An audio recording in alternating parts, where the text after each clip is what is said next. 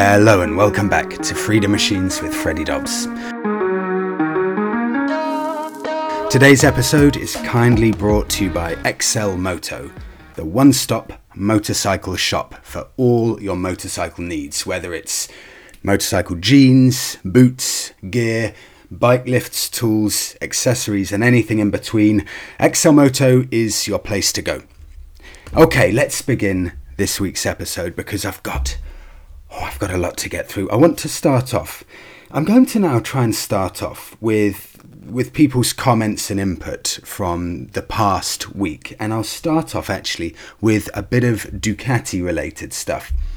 And this is really just to give a bit of balance to the argument, because I guess you may think, or some people may think, that I've given Ducati a bit of a bashing after it scored really badly on the survey I did when I asked people, is Ducati reliable and would you buy another Ducati? Did very badly.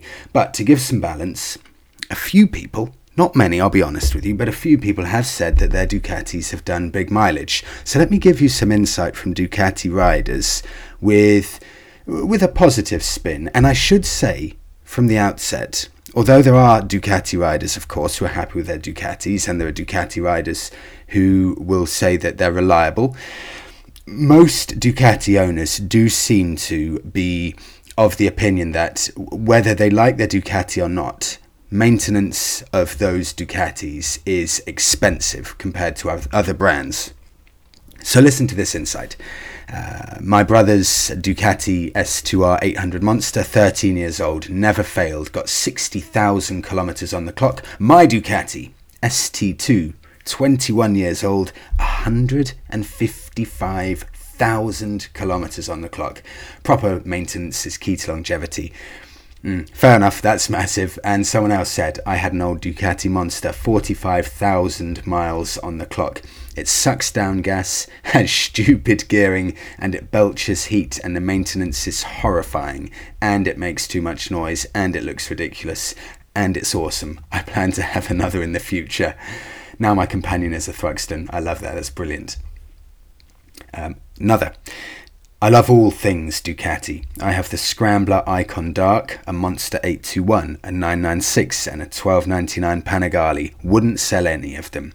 They have all been 100% reliable, but service costs are high and they do need to be well looked after. Like most Ducati owners, I only ride them when it's nice, never in the rain. I use my Triumph Street Twin most of the time when the weather's dodgy. That's really interesting, and that's a really good insight. Ducatis, is it fair for me to say they really are the Ferraris of the biking world? You got to look after them. You know, you wouldn't take a Ferrari out on a December on salty roads. They are bikes for, maybe I'm generalizing, but they really are bikes for the nicer weather. They're a bit more fragile than the likes of the Japanese bikes, for example. So that's really interesting feedback. And let me do one more.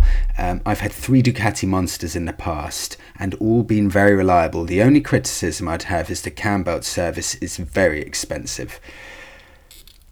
Oh, I have to do one more. This one's good. It's all fun and games with Ducati until the first maintenance bill comes in. Monsters are hella fun, but man, you gotta pay to play. As for power, it's a bike that you want to rev out and max out every ride to find the power. It's definitely for that sporting stage of ridership or a little throttle happy. Thank you so much for all of that. That was quite eye-opening actually into what Ducati ownership's like. It's kind of what I thought it would be like, but yeah, eye-opening. Okay, I move on because I've had a few interesting comments that I want to get to, specifically about my experience with the Harley Davidson Pan America, and I guess adventure bikes in general, because I want to give you a bit of insight into this, because a lot of people were saying to me, Freddie, look, you got to test out the BMW GS, you really do, to get a good idea of what the ultimate adventure bike is like and how the ultimate adventure bike should feel. And I have to say, I can't remember if I said it in last week's podcast, I've never ever come across a group of riders who universally praise their motorcycle of choice more so than BMW owners.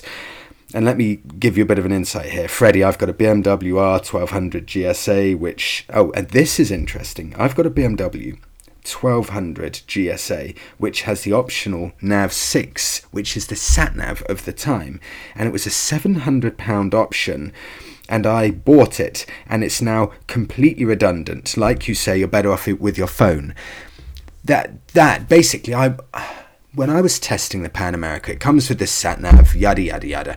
I've never rated sat-navs on cars or motorbikes because they age horrifically badly, just dreadfully. You know, my parents have one on their BMW, looks awful now. It doesn't work. It's never going to be as good as your phone with... Just use Google Maps or Waze. They spend millions of pounds investing in these sat-navs. They're never as good. They're always much harder to use. And I'm glad a few people agreed with me.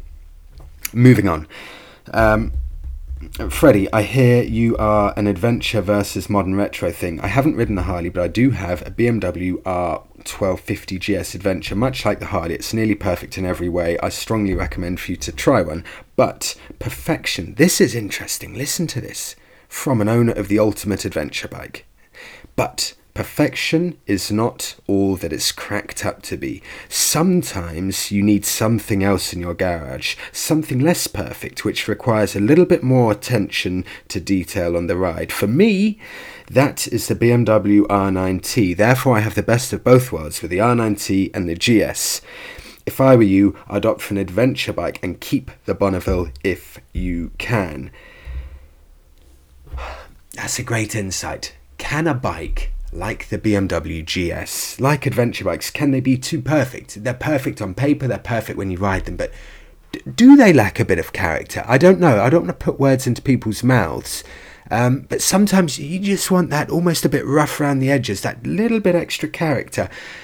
Although, having said that, after riding an adventure bike, I get it 100%, 100%. Here we go. Someone else, absolutely agree with your statement about integrated sat-navs, but unfortunately mobile phones and their cameras can become quite sensitive to vibrations, even with a vibration dampener. Now, for me personally, I haven't had an issue in 20,000 miles riding with my phone on a phone mount, but that is a very fair comment. Mobile phone cameras, maybe they are sensitive, and if they are sensitive, of course, you've got your £1,000 mobile phone mounted there. I do it every day I ride because I find it easy. I haven't had a problem, but it's a very fair point. Interestingly, that comment had a fairly polarizing reaction to it. Some people say, no, come on, phones aren't affected by it. And some people say, yes, phones are more sensitive now. I guess you just got to weigh up the pros and cons, the ease of having your phone there, and the potential that maybe you've got, a brand of camera, a brand of phone that doesn't have the toughest camera. That's interesting. Okay, I'm going to move on now, because actually, let me move on to something that's not sponsored in any way. I just found it interesting. There's a company called Moto Grime. Someone shared this with me on Instagram this week. MOTO Grime, Grime. It's called a Moto Grime guard. And it's a very simple guard that you just put behind your rear sprocket, and you can spray your chain if you don't have a lift, and it protects the brakes and the rest of the bike from getting all of that overspray on your bike. And I thought that looks so simple, but it makes absolute sense. So I will actually be looking to get that. That is a Moto Grime guard to help with spraying lube on your chain. Okay, right. Let's get on to... what am I going to do next? No, I've got to do this next. I did a Yamaha survey. I have to do this next. It's too interesting. So I'm just going to flip two things around in order. Right. Yamaha survey time. You will remember that I did, and this is just some stuff that I found so interesting. I've done two surveys in about the past maybe month or so. The first... and the exact same questions for both. My aim with this survey is to find out what motorcycle brands are reliable and what do you, the riders, really think of your motorbikes. So, the first, Ducati. Would you describe your Ducati as reliable? 53% of owners said yes. Second question, would you buy another Ducati? 52% of owners said yes. That is very poor marks, very poor. I then asked the exact same to Triumph owners. Would you describe your Triumph as reliable? 89% said yes. Next question, would you buy another Triumph? 87% said yes. Yamaha. Now, I've done the same for Yamaha. I've done British brand, I've done an Italian brand. Time for the Japanese. And there were very nearly 1,000 replies to these. Would you describe your Yamaha as reliable? Yes. Doing a drum roll here. 87%. Exactly as I expected, Yamaha's done very well. 87% of Yamaha owners would describe their Yamaha as reliable. Next question, would you buy another Yamaha? 84% of owners said yes. That is hugely impressive, and I'd expect nothing less from a Japanese brand, to be completely honest. And let me just read out a few thoughts from Yamaha owners. Here we go. Yamaha really do make quality bikes. Never had any problems with any of the bikes. Next comment. Very durable machines. I ride a 99 Virago. It's very simple to maintain. Next. Fantastic bikes. Great value for money. Next. I bought a 2005 FZ6. Great engine. Lovely sound. Reliable. Next. Good value for money and reliable. Again, someone else. I own the SCR 950 and it's probably the greatest bike I've ever had. Next. My MT is a nice bike, but doesn't excite me that much. I'm saving some pounds for a Triumph Scrambler. That was probably the only negative I found. That was some kind of pattern there, where almost everyone said they're brilliant bikes, but a few people did say maybe they slightly do lack that excitement or that special feeling. A few more cheap, durable, good quality and easily available spare parts, amazingly reliable and understated, good build quality up there with Honda. I could go on and on and on. Japanese are the most reliable, however not the best design, bulletproof but not much character. These, if you're looking for absolute reliability, you're going to be hard pressed to find something better than really any Japanese mark across the board. And it's not just the reliability that people were saying, it's the cost of maintenance. These parts are readily available and they're incredibly good value. So I think I have to do maybe next week, I have to do German or American. We need to get Germans and the Americans in there next to see how they fare. I'll be very curious about that, because they're two brands that of course are super premium. And I don't know. You never know with these premium brands. For example, you look at Audis, Mercedes, BMWs as cars.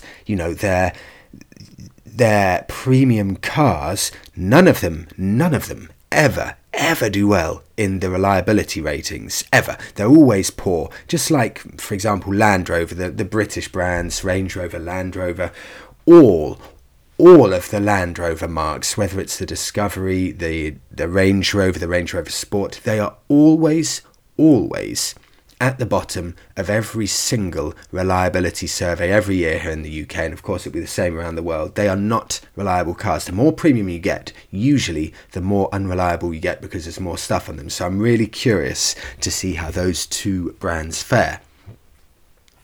Right. This is something that I'm hearing more and more of now. Someone sent me a message actually specifically about the podcast. Hi Freddie.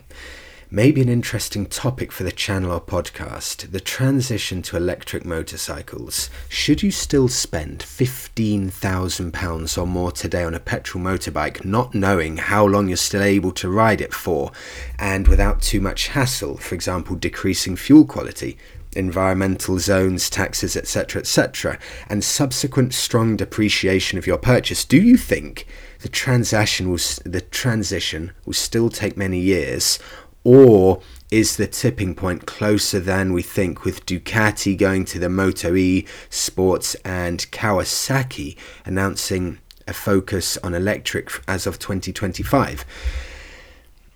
Additional questions. What could be the motorcycle industry plan and roadmap in the next years? And do other fellow bikers appreciate or anticipate the inevitable transition already when buying a new bike?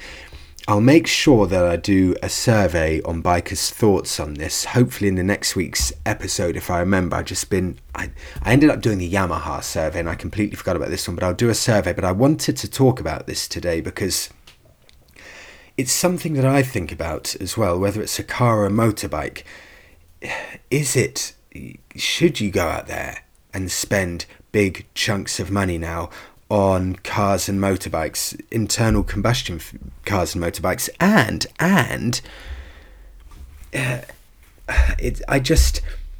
don't know. It's something I've kind of been considering for a while. Is it worth it? I'm torn with this. Okay, I've done a bit of research into this one. So, actually, one other thing I wanted to say that was just on the tip of my tongue. Is it worth buying it? But also, are we almost at a stage now where it almost doesn't matter? Just go out there and buy a 1980s bike or buy a 2010 onwards bike, because at the end of the day, they're all going to be, on this blacklist possibly within the next 10 years or so. May you as well just go out and buy anything? I mean, I know in the UK, I think it's from 1980 or previously. If you buy a car or motorbike, I think it's from 1980 or earlier, they're tax exempt and they're congestion charge exempt, and they are the low pollution neighbourhoods exempt. So, I know some people who have, for example, classic BMW motorbikes pre-1980, and they can ride around the streets of London with no issue at all, and they don't pay any tax because it's classed as a classic vehicle. Whereas, for example, my old 2002 Suzuki Bandit, that sits firmly in the sector where you have to pay £12.50 a day to commute into London, because it's not classed as a classic vehicle.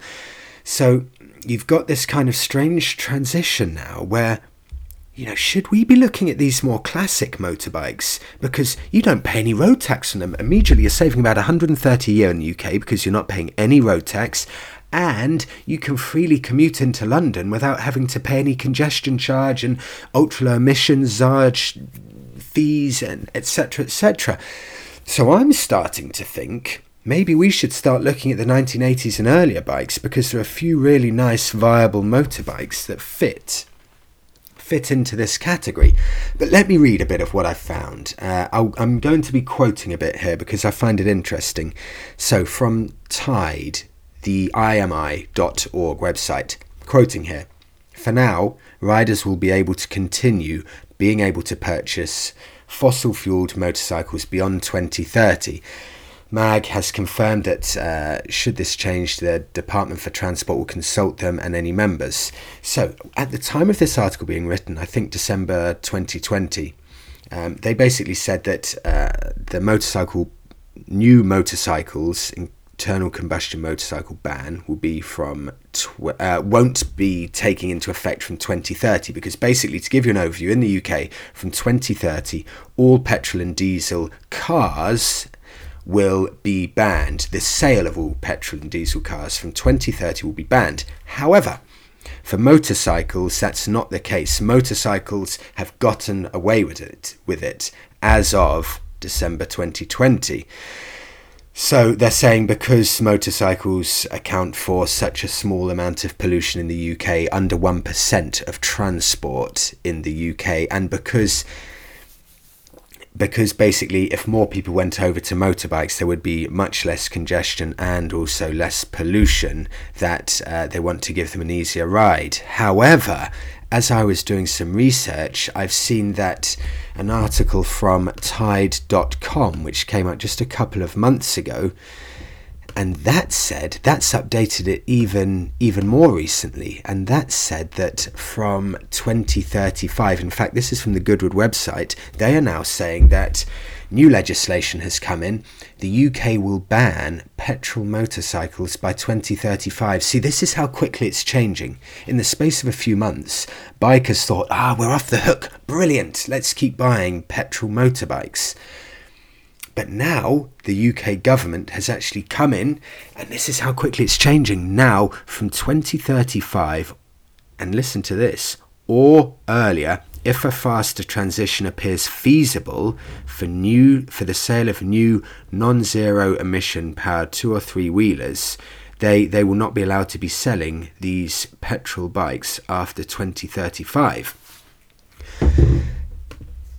So where does that leave us? Well, Cover.com have said that you don't need to initially be worried, because the 2030 ban on all petrol and diesel vehicles, not just motorbikes, but the 2030 ban on the sale of these vehicles will not make any big difference initially if you actually already own one. So the average diesel or petrol car should last at least 10 years. So if you bought one today, you'd probably still get your money's worth. But if you're looking to change your vehicle every few years, it is worth noting that the upcoming ban could cause demand for petrol and diesel vehicles to go down. So you need to start considering that if you like changing your vehicle every so often. So while you can still go out and buy your petrol motorbike, this article from Cover says that maintenance may start going up. It's the exact same principle when a car or motorbike model goes out of service. These manufacturers will stop manufacturing the parts, and as we start transitioning over to electric, these parts will start getting harder to come by. It just always happens with older and older and older models. So where does that leave us? Should we be looking to buy, these expensive motorbikes? And is there a better way to buy them? Should we start looking more at leasing motorbikes? I've always been a fan of buying my vehicles, but you look at Kawasaki. By 2025, they're going to have at least, this is from motorbeam.com, Kawasaki are going to have at least 10 battery electric vehicles and hybrids for motorbikes specifically, within 4 years. So Kawasaki plan to go electric with all major models. This is mind-blowing. All major models for motorbikes of Kawasaki for developed countries. That's interesting because it's not really fair on the developing countries. They don't have the money for the infrastructure. So for developed countries by 2035. That is 14 years away, and they want to introduce 16 new models have 16 new models available. And the transition for Kawasaki from petrol and plug-in hybrid, etc., to full electric by 2035 in 14 years. I think realistically I really do think, especially for motorbikes, maybe even more so than cars, I think you got a good 15 to 20 years left. I really don't think there's any initial worry. I think 15 years or so, just from everything I've been seeing online, certainly after the ban in 2035, the ban on new sales of petrol bikes, you're still going to be allowed to use them. So I would say even after the ban for cars 2030, for bikes 2035, you're still going to have a 10-year transition even after that, maybe to 2045. And just driving around Tenerife, driving through Europe, I now keep a close eye on what the charging infrastructure is like. And bearing in mind, this is the EU I'm talking from, which is and should be, in theory, one of the front runners for this electric revolution. I would have had no hope at all of making it down from London to Tenerife, through France, all through Spain. I'd have had no hope of getting here easily anyway with the electric charging network. Maybe these electric chargers are tucked away somewhere, but every single petrol station and service station I went to, there were either none or 1 or 2 that were broken or full electric chargers. I must have seen about 6 electric chargers. I mean, not just 6 electric charging stations, 6 individual electric chargers on my entire journey down 1,200 miles through Europe. It would have been the most stressful, horrible nightmare you can imagine, and it made me think, we are so far away from actually really this, electrification being a viable mode of transport for the masses. It's brilliant, for example, if you live in London, you can charge at home, you live in a city, there are the charging network is nowhere near good enough. You need to basically be able to charge at home. I've said in a previous episode, and I'll say it again now, if you need to rely on the electric charging network, you've got no hope. It's hopeless. We're a long, long way away. I really do think 15 years, I said, it may even be 25 years away, and especially for motorbikes, I don't think it's anything to even consider. I'm all for electric. This isn't electric bashing, but I think we're a very, very long way from this being viable. And can you imagine on a motorbike, most bikes have a 100-mile range.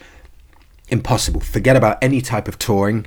If you've got an electric motorbike at the moment, forget it. It's not possible. The only thing electric bikes can do at the moment is commute to work.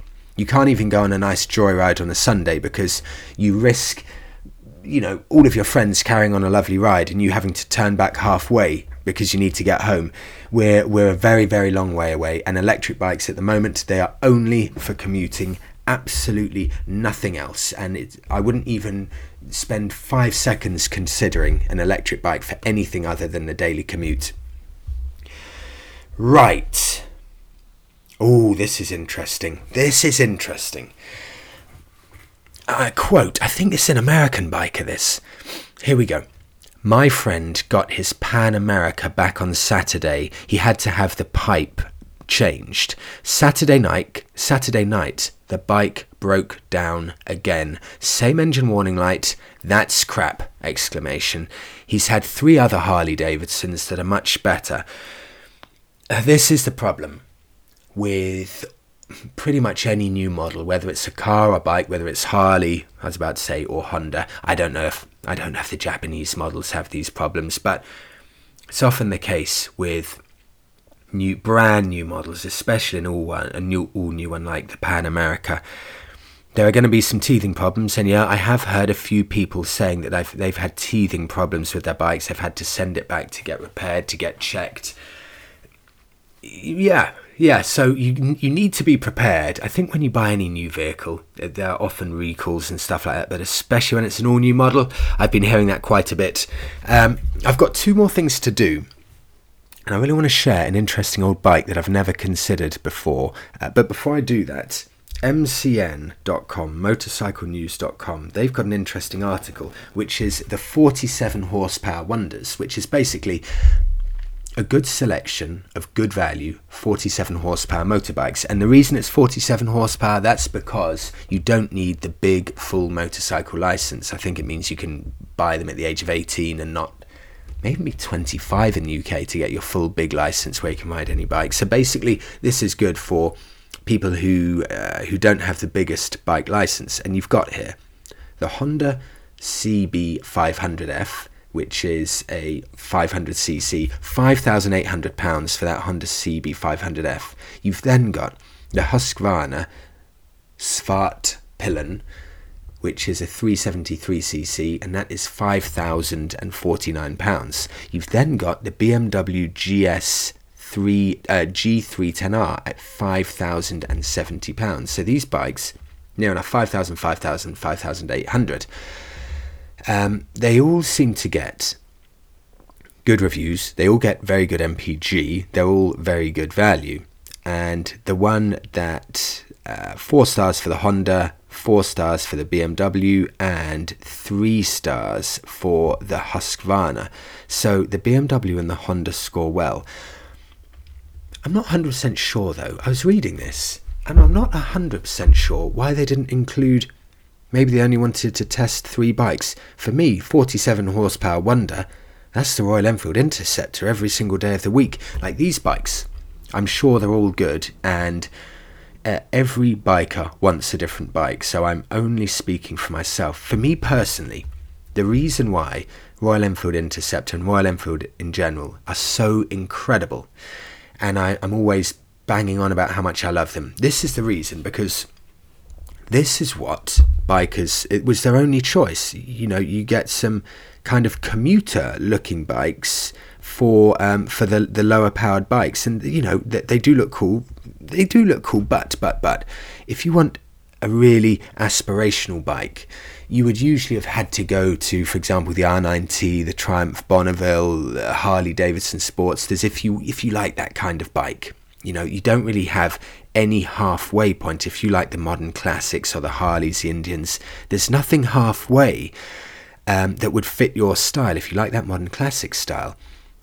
That's where the Royal Enfield Interceptor has come in, because Royal Enfield have made a motorbike that is aspirational and cheap and 47 horsepower. It's a game-changing bike, because when I look at these three bikes, the BMW, the Husqvarna and the Honda, they're all good bikes. But if you want a modern classic, if that's your taste, a modern classic, you didn't used to have much choice around that 5k bracket. So I just wanted to say how much I think the Royal Enfield Interceptor has changed the biking game. It's the Mini, or the Fiat 500 of the biking world. It's classless. It's made something aspirational in a cheap, small package. That is incredibly difficult to do. Right, let's wrap up with a bike you may be slightly surprised I'm about to talk about, because I kind of slightly, I almost don't know if I should say it, I've slightly got the bug for these almost ridiculously big bikes, whether it's the Harley Davidson Pan America, the BMW GS, these bikes that I used to think, come on, that is basically a car, it's so big. I didn't get it, but now I've actually ridden one, I get it. I understand why they're so popular, and it's made me look at some cheap alternatives, and I thought, yeah, let's have a look at the adventure bikes, brilliant. But why not have a look at is it the original? If not one of the original, the Honda Goldwing, the fully faired Honda Goldwing, ideally with a huge rear seat that actually looks like a sofa for the pillion, massive panniers on either side, huge back box. A lot of them have two aerials on either side of the rear seat. These are bikes that right now are £23,000 brand new. The Honda Goldwing, I think it's a 1900cc, £23,000, more than a huge amount of cars. And it's a bike that is almost so ridiculous. It's brilliant, and I see the beauty in them. And I thought, what can I get for a Honda Goldwing? So I started having a look online on Auto Trader and eBay, and actually probably the best place if you're in the market for one of these is eBay over Auto Trader. There's more choice. They hold their value so well. If you're looking for a 2010 model, you're still going to have to pay about £12,000 or something. It's really incredible how they hold their value.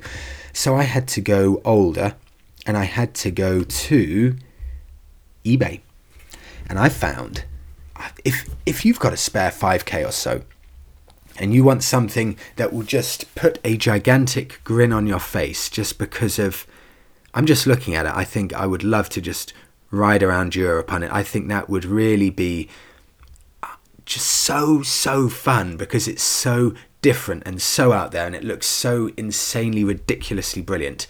A Honda GL 1500cc Goldwing Tourer motorbike. I'm looking at one now on eBay. It's baby blue. It's got a sofa as a back seat with a gigantic backrest, and either side of the rear backrest there are two, what would you class them as, almost like glove boxes, two storage bins that the pillion can easily get to and open up, have some food, just, I don't know, have a chocolate bar, have a sandwich in the right hand side one, have a can of Coke in the left hand side one. It's actually got an armrest that folds out so the pillion can get into the seat and then fold the armrest back in and make herself nice and cozy. So Monica, if she's on the back, for example, sitting there, huge comfy backrest that looks like it's from a BMW 5 Series, massive armrests on either side. She's got her cubby holes for her phone, for food and stuff like that. It's got a huge screen for, well, me as the rider. I think smiles per mile, that would be very, very hard to beat. It's got the mileage you'd expect, 77,000 miles from a 1990 model. It's based up in the north of England. Is it just me? I think they're off the scale cool, these old Hondas. I really do. Let me leave it there. Oh, there are so many. I just have to say one more. Another one. Honda Goldwing 1500cc, relisted due to time wasters in the UK. £4,250 for one that's all white. It's got everything I mentioned with the previous one, but this is a private seller, and this is a 1996 model. It's got 98,000 miles. It's 96, so it's a lot newer than the other one. And you can get this bike, no messing about at all, because he's actually put the price. It's not an auction, it's £4,250. Oh, that's tempting. You see, it's got a backrest for the rider and the pillion. 2 backrests. Okay, we'll leave it at that. Thank you. Well, let me say thank you first off to XL Moto for sponsoring this week's episode, and thank you so much, all of the listeners, for listening to this week's episode. I'll see you in the next one. Have a brilliant week.